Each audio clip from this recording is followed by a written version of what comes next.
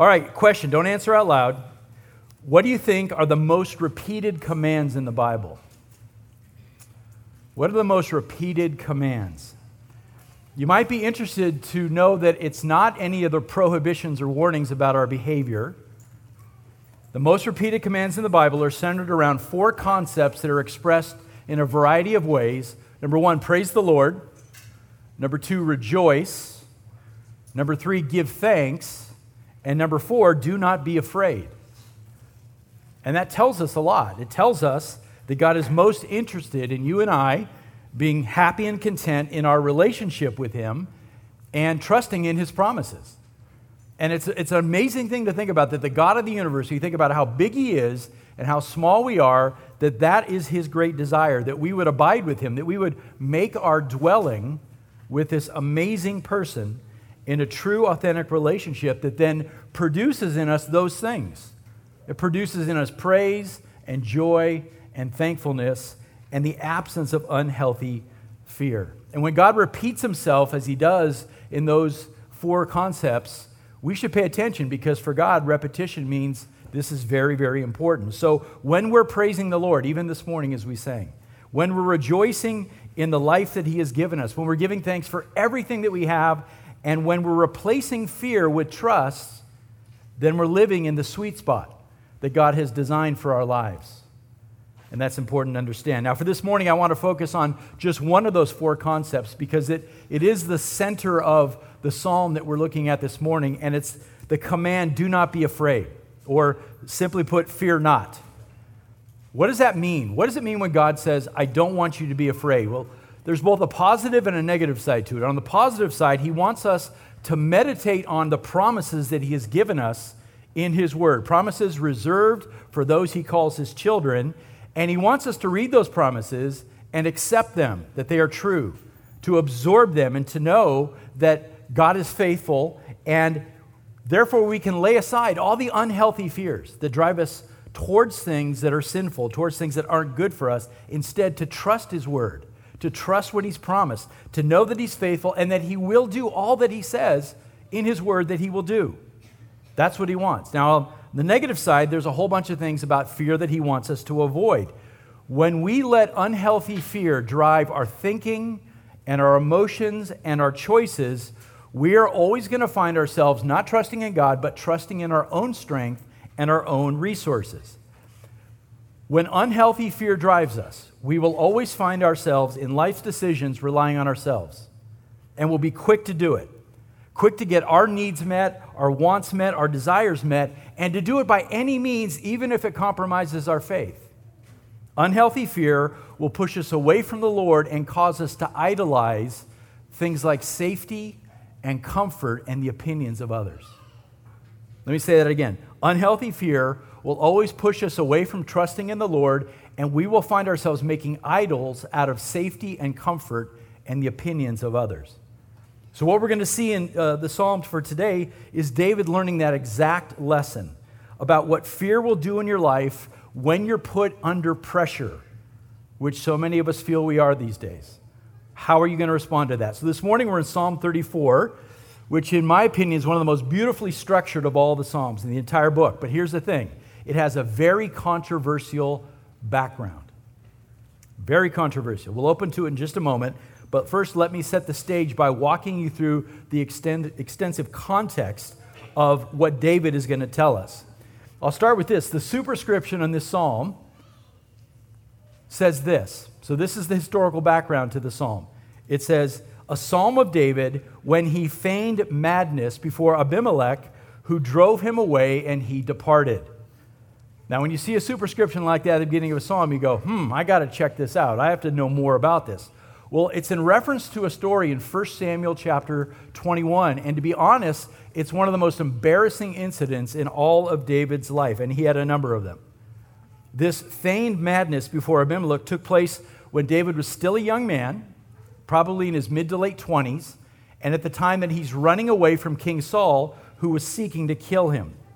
And it was during this time, and this is the key to the whole context of the psalm, during this time in David's life, what he was doing was turning to lying and deception to keep himself out of danger.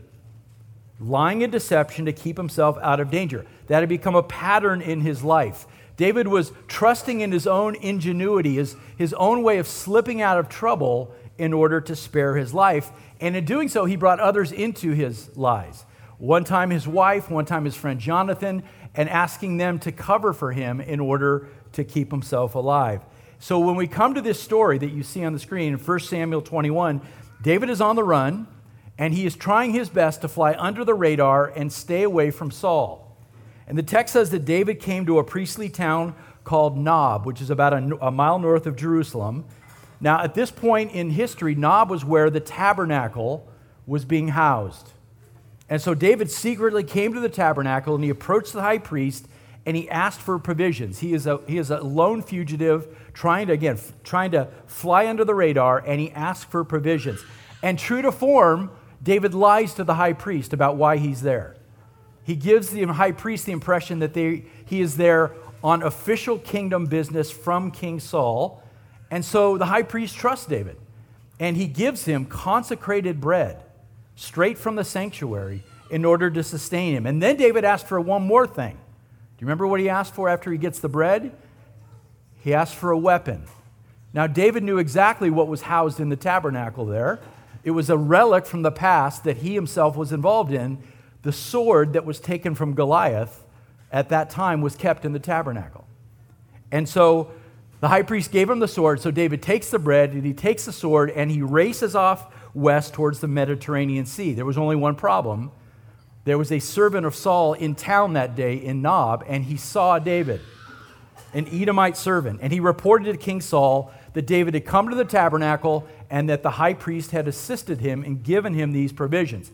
The text tells us later that King Saul flew into a rage, that the high priest would have assisted David like this. And in fact, later on, Saul orders that 85 priests in Nob be executed for treachery. So David's lying and deception cost lives that day. Meanwhile, David is now fleeing, and listen, he is fully driven by fear at this point. He's looking for a safe haven, someplace he can go to escape from Saul's hand. And 1 Samuel 21 tells us that he makes the very bizarre decision to leave the boundaries of Israel and to head into the land of Philistia. Now you would think that's the last place you would want to go. Philistia, that is the mortal enemy of Israel. It is a shocking choice on David's part. And to make it worse, of the 5 great Philistine cities, David chooses to go to Gath, which is the hometown of who? Of Goliath. And he's carrying Goliath's sword with him as he does. It's hard to believe, right? Now, I'm going to put a map up because I have to do that. So just so that you know the geography here, the blue dot is always Jerusalem. Okay, Gath is that red dot right there. The other yellow are the other 4 great cities of the Philistines. Okay, so in that area, you see how in the map, Israel and the Philistines bump up against each other, and that area in the middle is called the Shephelah, and that's where all the battles are fought between the Israelites and the Philistines, and Gath is right at the forefront of those battle lines. So that's where David goes to Gath. Now, it's hard to imagine, but he decides, I'm going to go to Gath, and I'm going to try to remain anonymous. I mean, you picture him, right? Like it's Star Wars, like he puts his hood up, right? And like a Jedi, he's walking around like, I hope nobody notices me. That does not last long. He is eventually identified, and it's reported to the king of Gath that David, their mortal enemy who has slain Goliath and all these other Philistine soldiers, that David is in the city. The king of Gath is a man named Achish. Now, Achish is the same name that you had seen on that screen. Although it said Abimelech, it's the same guy. Abimelech was what we call a dynastic name, just like Pharaoh. Every king in Egypt was called Pharaoh, right? Or every emperor in Rome was called a Caesar. Abimelech was a dynastic name. So his personal name was Achish, and so he would have been also known as Abimelech to the Israelites. But as you look at that superscription to Psalm 34, it is Achish, the king of Gath, who is going to drive David away. So let me explain how this story plays out. David apparently was grabbed by the soldiers. He was put under house arrest. And at that moment, you can imagine David's thinking, what have I done? I mean, I've jumped out of the frying pan, but straight into the fire. I've gotten away from Saul, who surely would have killed me, but I may be in worse trouble now. It'd probably be best for him if they just execute him quickly. But in the ancient world, oftentimes when a king captured an opposing king, he would keep him as a captive and just torture him slowly over the rest of his life. And so David is dealing with that possibility. So David is in a panic. He's driven by fear once again, and he comes up with another desperate plan to deceive and to lie. What does he do? He pretends to act like a lunatic, right? In front of his captors. He goes bonkers. And the text says that he scribbled on the doors of the gate. He drooled all over his beard. He made it appear as if he was a madman. And the basic idea was this: if I'm crazy, Achish will not think I'm a threat to him, or that he'll get no pleasure out of torturing me because I'm out of my mind. That apparently was his strategy. And Achish fell for it. He fell for the ruse. In fact, he sarcastically asked his men, after seeing David, he says this: "Do I lack madmen that you have brought this one into my presence?" In other words, do I not have enough crazy people in this city that you brought me another one? And so the Philistines kick David out of Gath. Now, is that not a miracle? That's a miracle. As the superscription says, when he feigned madness before Abimelech, who drove him away. And so by this deception, David manages to escape. But you have to know this. The king of Israel, the future king of Israel, is here acting like a madman. He would have disgraced the God of Israel in front of pagans. He disgraced Yahweh by acting in this way. So it's a troubling story. And so you're like, oh, so that's the background of this psalm? I mean, it raises so many questions. Why on earth did he go to Gath in the first place? How could a man as godly as David show such poor judgment? Second, are we supposed to praise God that David escaped in that way? Is that what we're supposed to do? Is this the deception supposed to be a model for us as believers about how we can slip out of trouble? And what's really hard is as we get to Psalm 34 in just a moment, David is going to talk about things like righteousness and integrity. He's literally going to say that we should keep our lips from deceit. So how do we take that seriously? Knowing that this is literally the superscription and the background of this psalm. I'm going to give you the answer, just so you're not wondering this whole time, because it's more complex than just this one psalm. The solution to this apparent problem is not found in 1 Samuel. It's not found in Psalm 34. It's actually found in a whole different psalm, which is Psalm 56. Psalm 56, here's the superscription for that. For the choir director of Miktam of David, when the Philistines seized him in Gath. So Psalm 56 talks about the same period of time when David was under arrest and his life was hanging in the balance. And here it is. Here's the key. The focus of Psalm 56 is David wrestling with his fears. His fears. All the fears that had driven him for years to consistently lie and deceive others to get out of trouble. And when you read Psalm 56, you see that David came to understand what his root problem was. And so many of us struggle with this. His root problem, our root problem. We fear men more than we fear God. That's what was going on. He feared what man could do to him more than what he feared Yahweh could do to him. And we all struggle with this. So he wasn't trusting in God's provision, wasn't trusting in God's protection or God's promises to rescue him. Remember, he's the anointed king. If he can't trust Yahweh, who can? Instead, he was trusting in what? His own cleverness. See, we struggle with this as well. Like, I can get myself out of this. Our own cleverness, our own ability to get out of trouble, and to use any means to do so. As long as we slip out of that trouble, even if it compromises our faith, we think we're doing pretty well. So in Psalm 56, you hear David very humble, confessing his sin, confessing that he had not trusted in God. And in Psalm 56, he comes to this conclusion. He says, when I am afraid, I will put my trust in you, Lord, in God, in whose word I praise. In God I have put my trust. I shall not be afraid. What can man do to me? So he comes to the right conclusion in Psalm 56. Now here's the historical order. David writes 56 first, confesses his sin, renews his trust in God, and then later he writes Psalm 34, which we're about to read. And it's in Psalm 34 where he praises God for this process that he went through in confessing sin and being delivered by the Lord.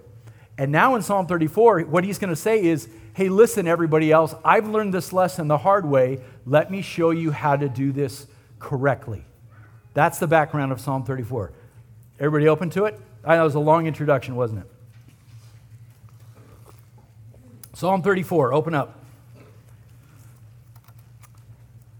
I hope that made some sense and gets you to where you need to get to. Otherwise, it can be hard to understand what David's talking about here. So where's he going to start? Having gone through this process of learning his lesson, confessing his sin, renewing his trust in God, where's he going to start? Where he should start with is a vow of praise.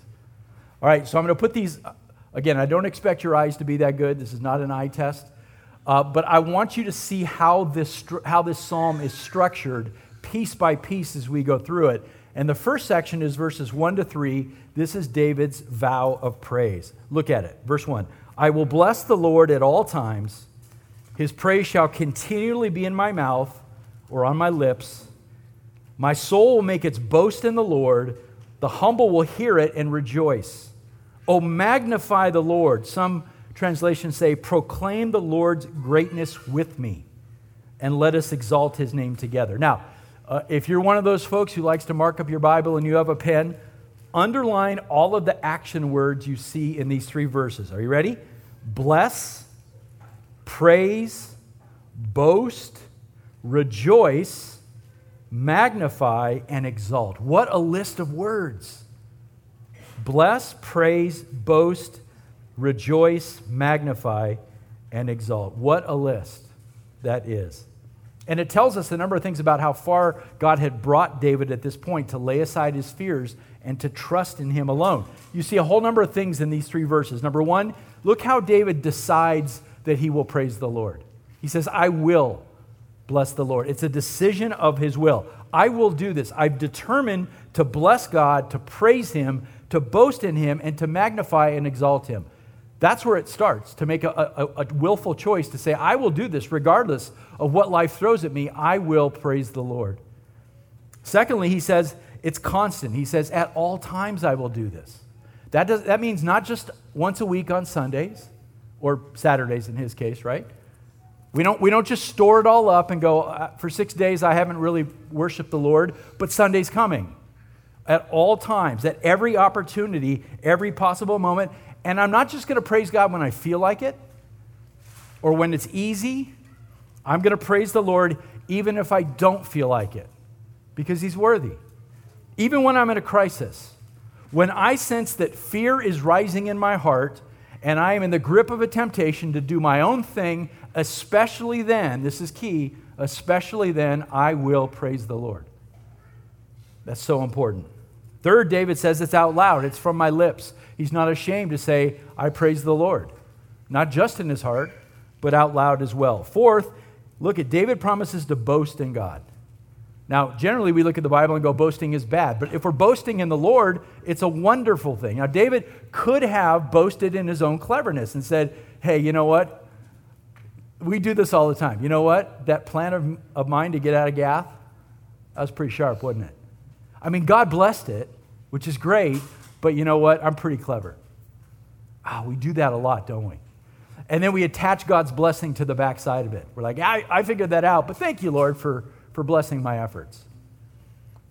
David boasts in the Lord. He knows better at this point, right? In fact, David at this point would be boasting in his weakness, as Paul says, right? Boasting in his weakness so that we can boast in the strength of God. Number 5, David's worship is corporate. Notice how he says, let us. He's talking to his audience now. Let us exalt his name together in verse 3. The joy of congregational praise. That's what we've already done this morning. That's what we do each and every Sunday. There's just something special and encouraging about coming together and singing praises. It's meant to encourage us and to build us up. And then last, his worship is contagious. He says, the humble will hear it and rejoice. So having experienced this immeasurable amount of God's grace in his life, where God forgave him for all he had done in Gath, David is now celebrating, and he wants to draw others into this. He's like, guys, I have a testimony to share with you about what God has done in my life. I want you to come into this practice of praise with me because God is worthy. So you have to see this. David is celebrating in these first 3 voices. He is overflowing with joy, and it just pours out of him. Has this happened to you? where you're at that moment where you're like, man, I was such a fool, but God has forgiven me, He's restored me, He's delivered me, and I can't stop talking about it because God is so good. So David says, come with me, make a decision as I have to praise the Lord at all times. Together, let us magnify His name. This is a great model for us, guys. A great model. Question for you. Would you describe your life of praise as David describes it here? Is this how you praise the Lord in your life? And if not, is this something that you want to grow in? What are the steps you would need to take to make this your heart for worship? So these 3 verses set the tone for the entire psalm. It's the praise of the Lord. That's where he starts. But then he asks the question, well, why is David so committed? And that's what comes up next. Look at the next few verses. Look at verse 4. Here's why David is praising the Lord with such commitment. Verse 4, I sought the Lord, and He answered me, and He delivered me from what? All my fears. Next section, verses 4 through 8. David declares, I've been delivered from these fears that were driving my sin and drive our sin today. That's the key, right? I was struggling with all these fears in my life, and eventually I came to the end of myself, and I turned to the Lord, and I sought Him in prayer, and guess what? God hadn't moved an inch. He had not abandoned me. What a lesson for us, even when we fall into sin. When we turn it around, right, we begin to repent and we come back to God, we find He's always been there. He's not abandoned us. In fact, it says He answered my prayers. So you can picture David saying, and as I write this psalm, I am happy to report that He has delivered me now from all these ugly things that were driving my ugly choices. That's why I want to praise the Lord. Drop down to verse 6 now. He describes this further. He says, this poor man cried. And imagine, this is David speaking about himself. It tells us how broken he had become over his sin, the lying, the deception, his trust in his own self. This is the future king of Israel saying, you know what? I'm no better than a poor man. I'm no better than a poor man. I was acting like a clown among the Philistines, and I dishonored my testimony, and I dishonored the God of Israel. I am but a poor man. But then it goes on to verse 6, and the Lord heard him and saved him out of all of his troubles. So He graciously heard my cry. He answered me, and this is great. He saved me out of the mess that I put myself into. What a gracious God. I made the wrong choice. I was driven by the wrong things, and yet God extracted me from that situation. David's not taking credit for his clever plan. He's saying God was just purely gracious in rescuing me from that place. And you look at that, why would the Philistines not hold on to the king of Israel? Why would they not hold on to David, this guy who had led armies against them? God had delivered him. So He delivered him physically and delivered him from his fears. And then in verse 7, David goes on to point out just how present God had been with him even after leaving Gath. He says, verse 7, the angel of the Lord encamps around those who fear Him and rescues them. Wow. So in the next chapter, in 1 Samuel 22, we're told that after David departed from Gath, that he traveled back east into a place called the Cave of Adullam. Map time. Map break. So that pink dot is where the Cave of Adullam is. So he traveled from Gath back towards the land of Israel, and he finds this cave, and what happens in this cave? Word gets out amongst his family that he's back in the land of Israel, and God is so gracious. 400 men come to David in this place, and they say, we want to serve alongside you. So David no longer is a lone fugitive, fearing for his life. God provides him with 400 mighty men who now have some actual military strength. God was so gracious. And I think it's at that moment where David realizes, you know what? My ever-present protector has never left me. And even in this cave, He is surrounded me, but the angel of the Lord has been present to protect me. And you see him popping himself in the head and go, why would I not trust Him? Why would I trust Him myself? The very angel of the Lord encamps around His anointed. And this angel of the Lord is likely We don't know for sure because it's not specific, but in other places in the Bible, angel of the Lord is the second person of the Godhead in pre-incarnate form. That's protection. That is strength. And this angel of the Lord would be watching over his anointed king and protecting him and giving him these 400 mighty men to bless him. Amazing story. Now, verse 8 is the most famous verse in the entire psalm. David now considers all that God has done in saving him, all that God has done in protecting him, and he said, and he's talking now again to his audience, so he's talking to us 3,000 years later. He says, "Oh, taste and see that the Lord is good. How blessed is the man who takes refuge in him." So again, David is overflowing with joy at what God has done for him. And it just pours out of him. He can't stop. And notice how, again, he's exhorting his audience to get involved. He's like, guys, I want you to experience what I've experienced. If you would trust him, he will do the same for you. Taste and see. And that the language there means experience this. Don't just think about it intellectually. Experience this. Find out how good and gracious God is. Don't just look from the outside and go, oh, that looks interesting the way God's protecting you. That's interesting. Don't think that. Don't just dabble with this. Well, maybe I'll dip my toe into the pool of faith. He's like, no, experience this. Taste and see. Abide in this relationship, and you will see that knowing God is sweeter than honey. We sing a song here at Oak Hill called Honey. And that is that powerful lyric that we sing. It's sweeter than honey. Taste and see that knowing God is that sweet. So it raises more questions. What about you? Does this story about David, does this describe how you deal with your sin? Do you seek the Lord's face? Do you come to him as a poor man with nothing to offer and just asking for his forgiveness, confessing sin and asking? Have you come to him broken?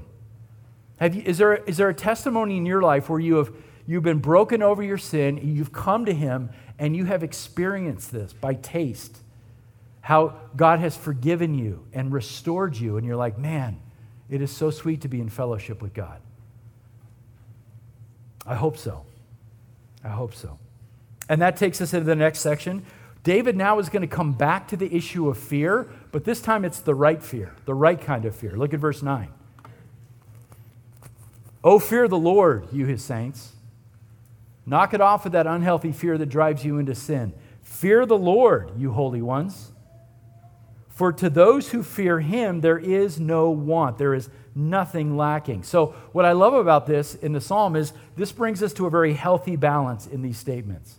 And I think this is really important for our modern generation because we love all the feels in our worship, right? We love all of those things. So yes, experience God. Be in a relationship with him. Abide in him. Taste and see that the Lord is good. But, David says, never lose the foundational statement about how you should relate to God. You fear him.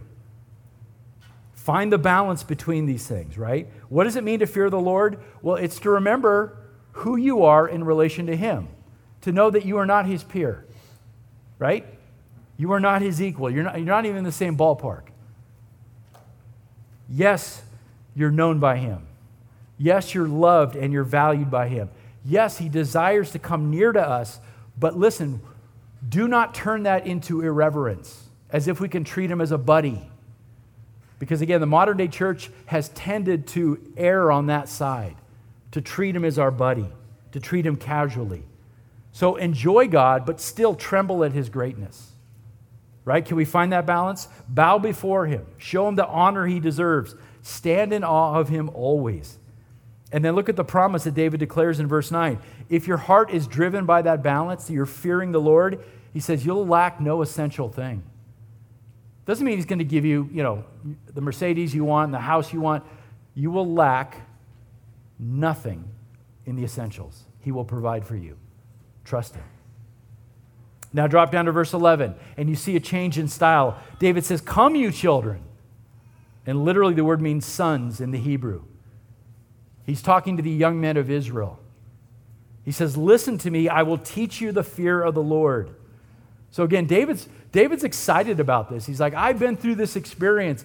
I was in a bad spot. I learned my lesson. Now you young men, maybe just a little bit younger than David, he says, let me share with you my story.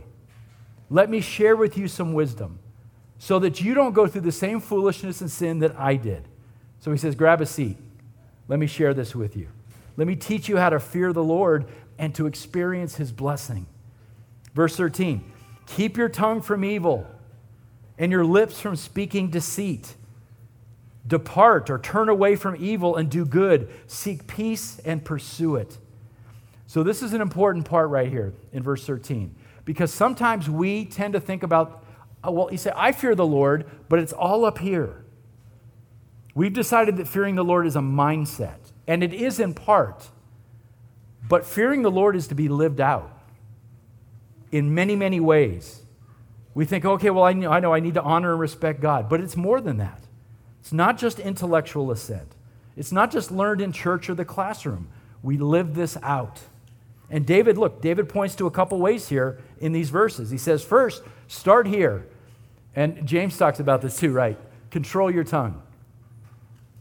You want to fear the Lord? Start with the words that you use. Man, does our generation need to hear this. Control the tongue, the power of words to either build up or to tear down when we speak to other people. Jesus told us, remember, the mouth speaks that which fills the heart, right? So when we speak words that are designed to wound, when we speak words that denigrate others, we shouldn't be surprised by that. They're just words that came out of our mouth. We shouldn't be surprised because we know that sinful inclination's already in our hearts. That's where it needs to be dealt with, right? So even when David says, control your tongue, he's actually pointing to the heart and saying, why do you say the things that you say? Why do you lie? Why do you speak deceit? Because it's already in the heart. And so it needs to be dealt with there. You cannot fear God while at the same time speaking evil things. Can't do it. Nor can you speak deceitful things, David says. And again, this is the irony, right? He personally learned this in Gath, and even before that you cannot fear the Lord and be a deceitful person. You cannot say, I fear God, while you're out there, shading, we call it shading the truth. Can't be out there, deceiving people and say, I fear the Lord. And then he says, you really want to fear God? He says, pursue peace. Seek peace and pursue it. That's in your relationships, right? Don't be the person who's always at the center of the drama. Seek peace. Don't be the one who's instigating conflict at every turn. Pursue peace. All these things are really practical instructions from our very young instructor, young David. By the way, the Apostle Peter quotes this section in his first epistle. So scholars have looked at this and said Peter must have meditated on Psalm 34 as much as any other psalm in his life, because there's so many parallel themes between this psalm and what Peter writes about. In fact, you want to hear what practical things Peter attaches to this section of Psalm 34? He says, let me see if I have it. Do I have it? I don't have it. Never mind. Don't jump ahead. Here's what he says. Peter lists these things as a practical outgrowth of fearing the Lord. He says, and again, he's talking primarily about within the church. Be like-minded and sympathetic. Love one another. Be compassionate and humble. Not paying back evil for evil or insult for insult, but on the contrary, giving a blessing. That's part of what Peter says it means to fear the Lord. It's not just a mental assent, it's lived out. So, question for us this morning. Does this describe, these things, do they describe how you live out the fear of the Lord in your relationships? In how you speak to one another? Does this describe how you operate in the church in your relationships? Or have you just intellectualized that concept and not actually applied it in your life? Oh, I fear the Lord. Okay, show us. Show that in your life. And again, there's grace for that, but look, if that's something you've struggled with, we need to go to the Lord and say, okay, God, you know what? I learned something at church today. I'm failing at it. Help me. Help me to grow in this area, to fear the Lord, not just mentally, not just intellectually, but to apply it in my life. Okay, one last section, and then we'll be done. Verses 15 to 19, David reminds us that God's people will experience affliction. just as he had. We talked about it last week, how many afflictions David had to go through. Verse 19, drop down to 19. Listen to this. Many are the afflictions of the righteous. Many. But the Lord delivers him out of them all. And so we know this truth. God's people don't get a pass from suffering in the midst of this fallen world. Remember, Jesus said it too. He said, in this life, you will have tribulation. Paul told the Thessalonians in the first century, he says, we kept telling you in advance, we are destined to suffer affliction. So why are we surprised? Peter meditated on this on this psalm. He says that the reality of suffering in this world is for believers. In fact, he says, don't be surprised by it. He says this, since Christ suffered in the flesh, arm yourselves with the same purpose, to endure suffering. He says, don't be surprised at the fiery ordeals which come upon you as though some strange thing were happening. Many are the afflictions of the righteous. So prepare your hearts in advance. And here's the thing, when things get really hard and you're in the midst of the trial, that's in particular when you need to taste and see that God is still good. And you need to praise him. And he will, in his timing, deliver the righteous. And, people say, look, if we're going to go through all these afflictions, well, why be righteous? Because the promise is that God will deliver us out of all of them. The rub there is we want it done now. But part of the affliction is waiting in the midst of the affliction. But God promises that he will deliver you in his time. And so we come back to the same question that David originally struggled with. Do I really trust? Do I really trust his promises, or am I going to have to go out on my own and fix my own problems? This is the balance, right? Absorb the truth also in verse 18, the previous verse. The Lord is near to the brokenhearted and saves those who are crushed in spirit. What does that mean? David's speaking of people who have been humbled before the Lord just as he had been humbled. On the Mount of Beatitudes, remember Jesus called them the poor in spirit and said that they're blessed, for theirs is the kingdom of heaven. These are folks who are often in the middle of affliction. They are struggling under the weight of trials. And sometimes it's because of their own sin, and sometimes it's just a part of being in this fallen world, but they've come to the end of themselves. That is such an important concept. They're in affliction, but they've come to the end of their own resources. Where will they turn? There's only one place, right? They understand that they have nothing of value in themselves to offer God, no strength of their own to trust in. So they will trust in God's grace alone, and they will take shelter under his wings. That's what it means to be brokenhearted and crushed in spirit. I have nothing but you, Lord. To get to that point, again, as Americans who have so much, we struggle to get to the end of ourselves, don't we? But for these folks, it's all they have. And this is the lesson that David had learned. This is the lesson that David wants to pass along to the congregation. And the end of all of that is the very last verse, verse 22, where he says, the Lord redeems the soul of his servants, and none of those who take refuge in him will be condemned. David ultimately looks to the judgment seat and says, you know what? Even if the affliction lasts for a long time on this earth, know that I will ultimately deliver you. You are those of you who fear the Lord. My eyes are upon the righteous. There is no condemnation for you. That's how he ends this psalm. I will redeem the soul of my servants, he says, and they will never be condemned. That is the ultimate statement of the victory we have. Because look, I'm not going to stand up here and tell you we're not going to suffer, or that we haven't seen real strong believers in the Lord who've suffered greatly in this life. But the ultimate picture is God will deliver every single one of his servants and redeem their souls. And they will not be condemned, and they will live for eternity with the Lord. That is the ultimate promise. So many are the afflictions of the righteous, but far greater is the refuge that God provides. Amen? So let's put a bow on this. What can we say about David? As I've been working through the Psalms, there's so many parallels, at least in my puny little brain, that compares with Peter in our study of John. Because they're both it's a mixed bag, isn't it? There's times when we so admire these men, and other times where we go, I don't get it. Such a mixed bag. His character, his choices. This story in Psalm 34, it's hard for me to process. But at the end of the day, the beauty of this is a psalm written by a sinner to other sinners. And we just have to acknowledge that David was a man who had feet of clay, a very imperfect vessel who was chosen by God for his purposes. Just like Peter, right? Peter was a man that just feet of clay.